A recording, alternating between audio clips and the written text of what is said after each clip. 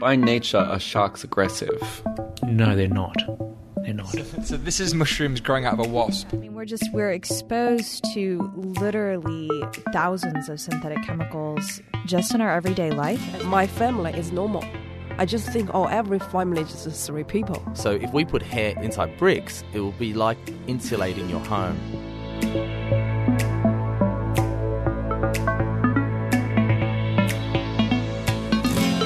Hi, I'm Jake Morecambe.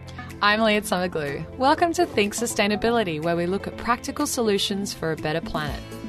On the show today, using waste as a source of fuel. How diverting garbage to landfill could go towards powering your car instead. And is your house feeling cold in the winter? Today you'll hear a story about how many of our homes haven't been designed with the Australian climate in mind.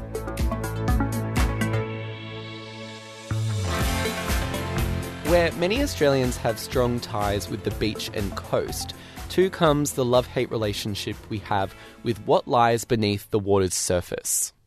In 2016, there were only 2 shark-related fatalities in Australia. And while not forgetting the lives lost, it's a figure that pales in comparison to the 100 million sharks worldwide that we as humans kill each year. However, a new research project involving 2 researchers from the University of Technology, Sydney, could help identify sharks before they reach close to the shore, using an artificial intelligence drone technology. Michael Blumenstein and Nabeen Sharma are both part of the project and say not only would it alert swimmers and beachgoers of sharks close to shore, but potentially ease the dis-ease we have towards sharks themselves. To spot anomalous objects, and particularly if you're looking at sharks specifically, you need to have a good range to see what's coming up ahead and a broad, viewing angle. And the best thing to do is do it from afar, and particularly in the air, because then you can see exactly the location of something, but also where it's going and where it's trending, and also what it's next to and where it's maybe heading towards. In the case of sharks, that's very important. The thing that fascinates me is that it is able to differentiate between different types of sea life, right? Or it has a 90% degree of accuracy. Yes. If we can go to, I guess, this algorithm which is figuring out what it is in the water, how can we break it down for what it is and how it registers something? It's like training a newborn baby. We have to show a lot of samples of same object to the algorithm, and then it starts training itself. Once it is trained, it can start recognizing something unknown.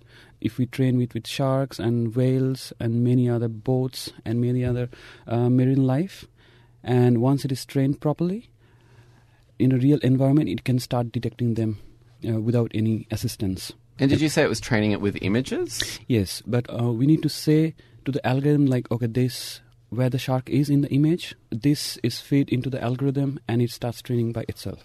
So it's basically an artificial intelligence approach, which is, in inverted commas, hot at the moment.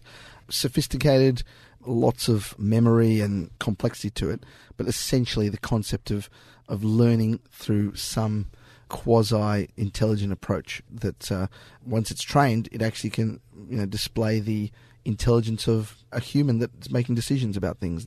So you can even get it to be so accurate as to determine whether something's a shark or something that very closely resembles a shark, like a dolphin.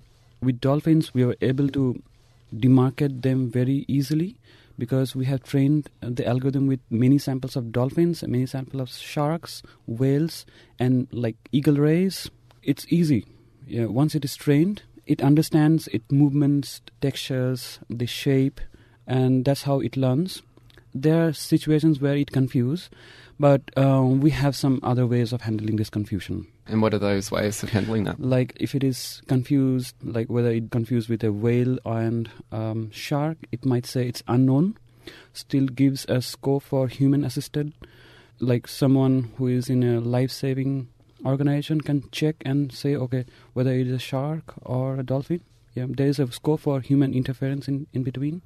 Right. Yeah, so the intervention aspect, this is the thing with AI, generally speaking. If you look at applications of AI in other areas, the best technology allows, uncertainty there. But what you don't want is it to say it's a shark when it's not.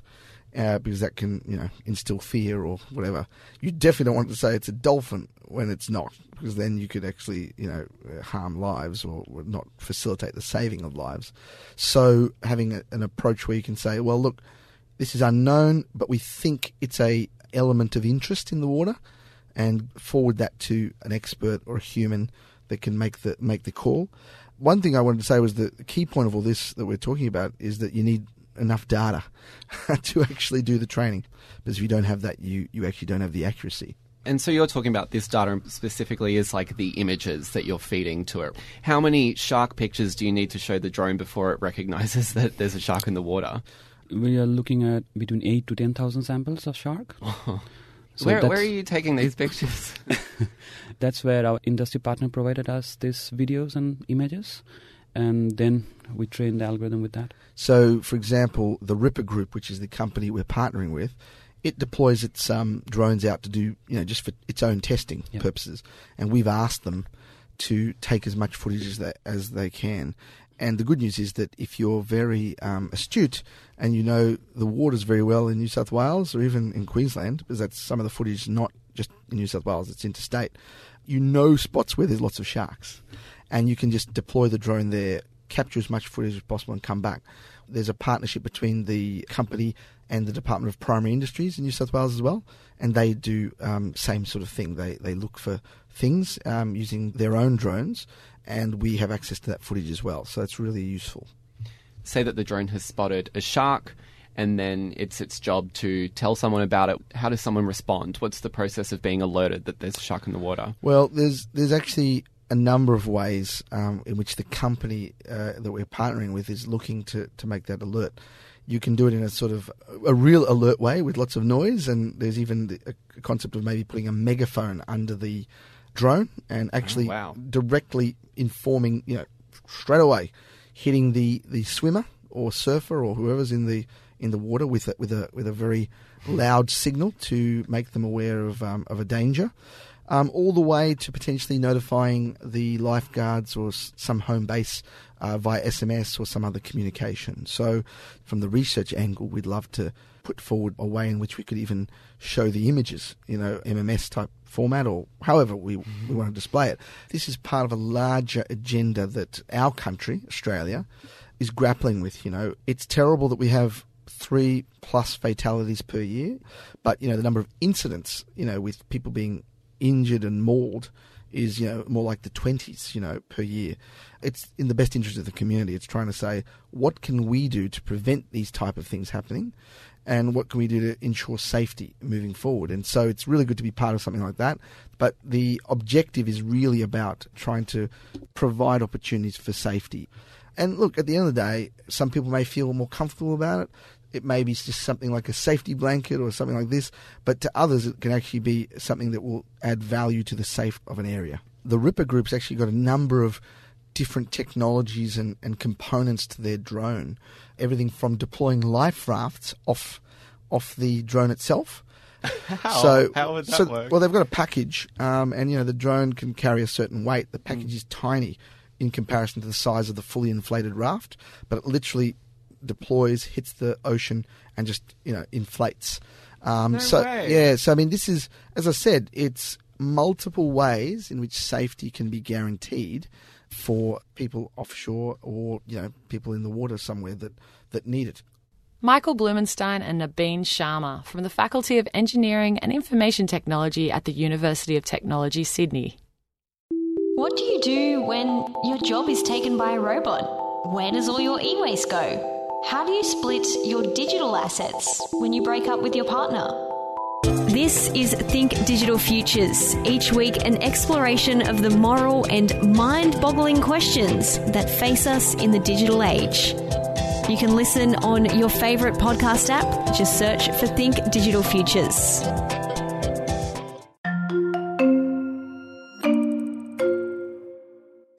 You're listening to Think Sustainability on 2SER 107.3. Each year, 20 million tonnes of garbage goes to landfill in Australia, which is about 40% of the waste we generate. But what if we could give that waste a real and significant purpose rather than just stuffing it in the ground? Converting waste into a source of fuel is becoming more and more feasible and could reshape the way we power our cars, homes and cities. But some are concerned about the conversion process being expensive and damaging to the environment. Ben Madden is from the Institute for Sustainable Futures at the University of Technology, Sydney, and says although waste-to-fuel conversations are only just beginning here in Australia, they're already in full swing elsewhere around the globe. Europe has had more of a driver for landfill minimisation than we have.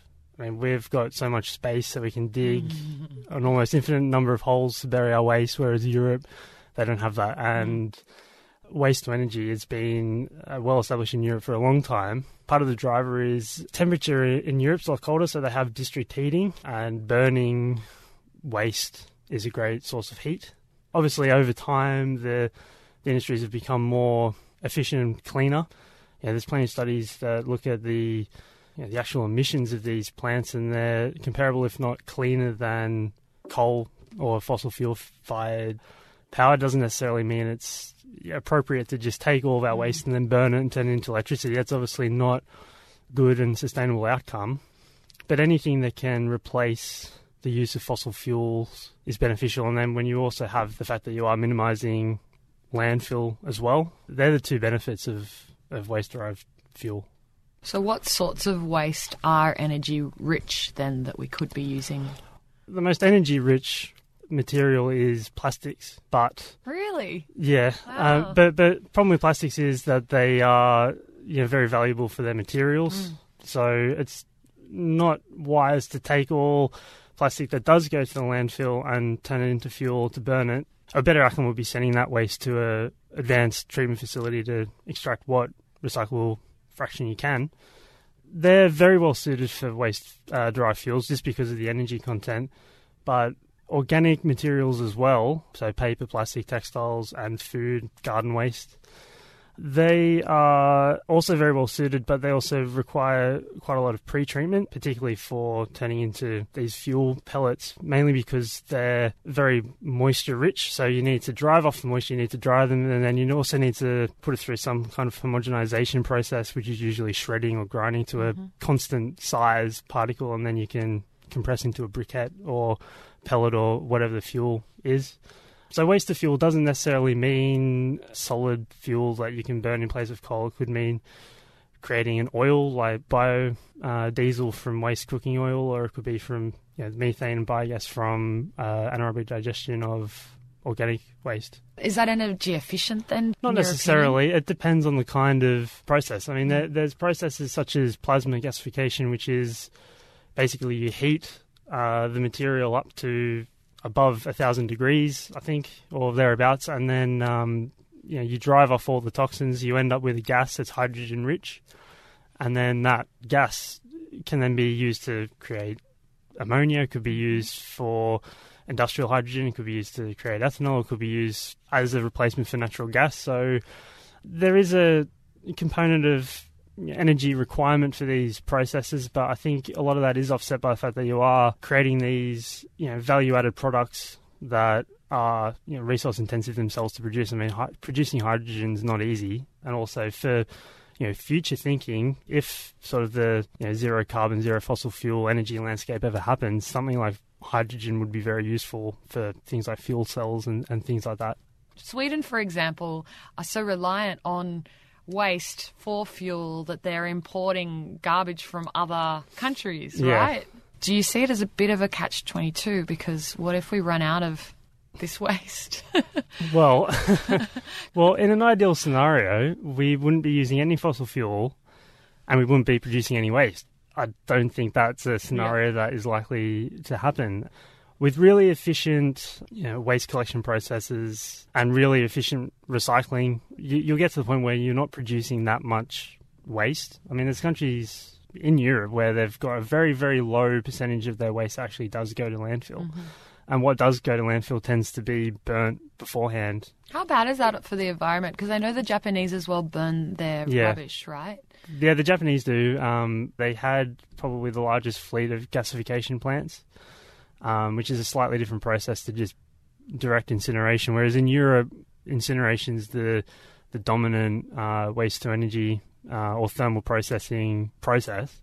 How bad is that for the atmosphere and in terms of carbon emissions? It can be bad, but these are very, very, very regulated facilities, more so than fossil fuel, because you've got a lot of toxins that are potentially emitted into the atmosphere. So there's a lot of regulations around that. There's also, if the organic material the organic content of the waste that's being burned is high, if that does go to landfill, that will decompose into methane, which is a more potent greenhouse gas than carbon dioxide. So you're actually better off burning the methane or burning the fuel to produce CO2 before it even becomes methane. You're better off actually using that methane to produce electricity. And landfill gas capture, which doesn't really happen that much in Australia, it does happen in Europe and other places in the world. And that's what that is aimed at doing, is just burning the methane that's produced from landfill, not necessarily recovering the energy. It's more about reducing the harm of methane emissions. And do you think it will succeed in Australia? It could be. I think the main thing stopping it, or the main barrier, will be the community acceptance, again, which is understandable. Whether or not that's something that could be, maybe won over with more information, more studies, I'm not sure. There was an article recently in Inside Waste, which was based on a research project done looking at community acceptance of thermal processing. There was a concern about thermal processing, but their main concern was about the public health aspect. So again, as long as that can be regulated, whether it's only fuels that won't have some kind of public health implication, or the process itself, again, if it's something like torrefaction, which is another process of heating organic material and producing these solid waste fuels, I think it can take off. Ben Madden, Senior Research Consultant from the Institute for Sustainable Futures at the University of Technology, Sydney.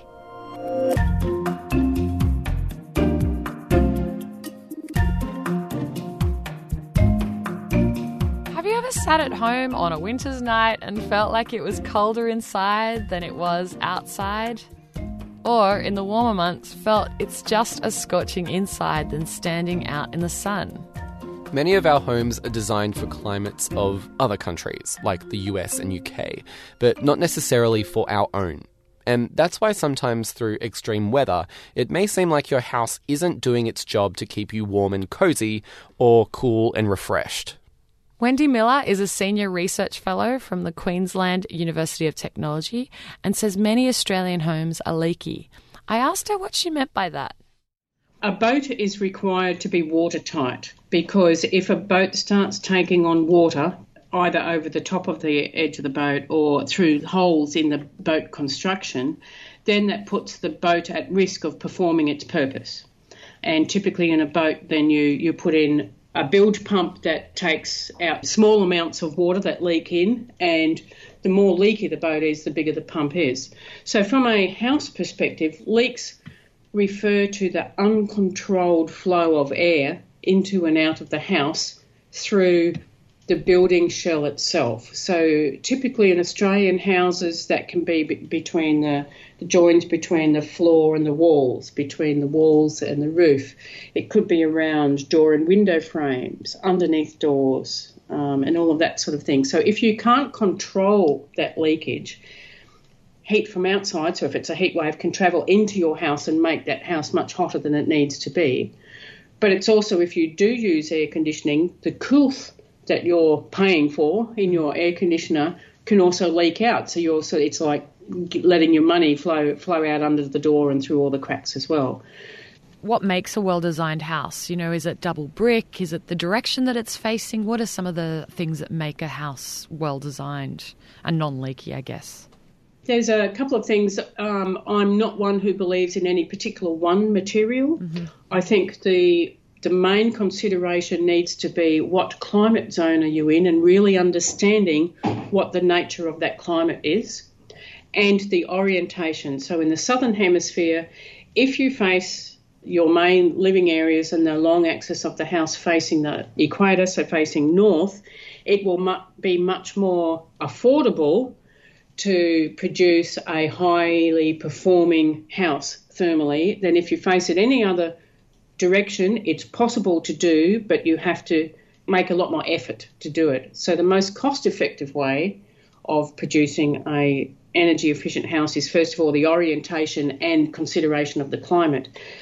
And then it's things like how much shading do you need in order to make sure that they shade the house from the summer sun but allow the winter sun to come in to warm up the house. So it's shading, it's insulation, it's materials, how much heavyweight materials or thermal mass or thermal density you have depends on the particulars of the climate, and the ability to ventilate when the outside climate is acceptable or you get a nice breeze, whatever, being able to bring that into the house and then being able to, if the house does get too hot, somehow being able to let that heat out. Are we going to have to start thinking in the future about how our current buildings are designed and how we're going to be designing in the future as well, because the climate seems to be changing? So yes, we do have to consider, I think, our changing climate, and part of the problem with that is the way that our building regulations currently work. So that for new houses now, in most parts around Australia, you have to get a particular energy rating for your house. So it's called a 6-star, which is sort of an indication of how comfortable your house will be and how much you might have to pump heat in or out of the house to make it comfortable. But the weather files that is based on are taken from the 1990s in general. Mm-hmm. So we're building houses now with an expected life of roughly 50 years, but we're building them to a climate that is already, let's say, 25 years in the past. So one thing I think we really need to do is actually, when we're designing houses now, give them a rating for how we would expect them to perform into the future, maybe at a halfway point along an expected 50-year life. So if I'm building a house now, I should be rating it for what we think our climate will be in the 2030s, for example. As well as we perhaps need to rate our houses by a stress test, because it's often only in the extreme events that we get really concerned about the performance of the houses. So maybe each house needs to have a stress test. So if you're designing a house today, what would happen if you applied to it for 1 week the temperatures that Sydney's been experiencing last week? How many days would it take before that house would become unlivable if air conditioning was not available? For example, if the network went down because the whole eastern seaboard was having a heat wave, and the electricity industry couldn't cope with that stress. So maybe some sort of stress test is required so that we think about protecting ourselves before the bad event happens, before the extreme event happens, rather than thinking about it the day before the Bureau of Meteorology say, oh, we're expecting a heat wave next week. The main crux of your article as well is that if everyone gets an air conditioners and overuse them, then everyone is sort of paying for it. What are the effects of overusing air conditioners on the electricity grid and also on back pocket? Yeah, so in some instances, that horse is already bolted. So, for example, in southeast Queensland, 70% of houses have air conditioners, and the bulk of those might have 2, 3 or 4 split systems are quite typical up here rather than ducted. So the electricity industry over the last 10 years has already spent millions and millions and millions of dollars on the network in case those air conditioners all come on at the same time, for example. And that's what we're paying for currently in our day-to-day price of electricity in kilowatt hours. So in some ways we're already paying for poor house design that's been going on for the last 15, 20 years. But then during a heat wave, if everybody uses their aircon and cranks it up a lot, and if they don't close their doors and windows and try to manage the building as well, those air conditioners are working really, really hard, which then works all the poles and wires of the electricity system really hard and enhances the potential for that network to overload and to then stop altogether, which then, so it's a sort of a cascading effect. Wendy Miller, Senior Research Fellow from Queensland University of Technology. Thanks for listening to the show. If you like what you heard today, make sure to subscribe to Think Sustainability on your favourite podcast app. Just search for Think Sustainability. We're also available on iTunes. Think Sustainability is a collaboration between the University of Technology Sydney and 2SER Radio. I'm Jake Morecambe. I'm Leah Summerglue. See you next week.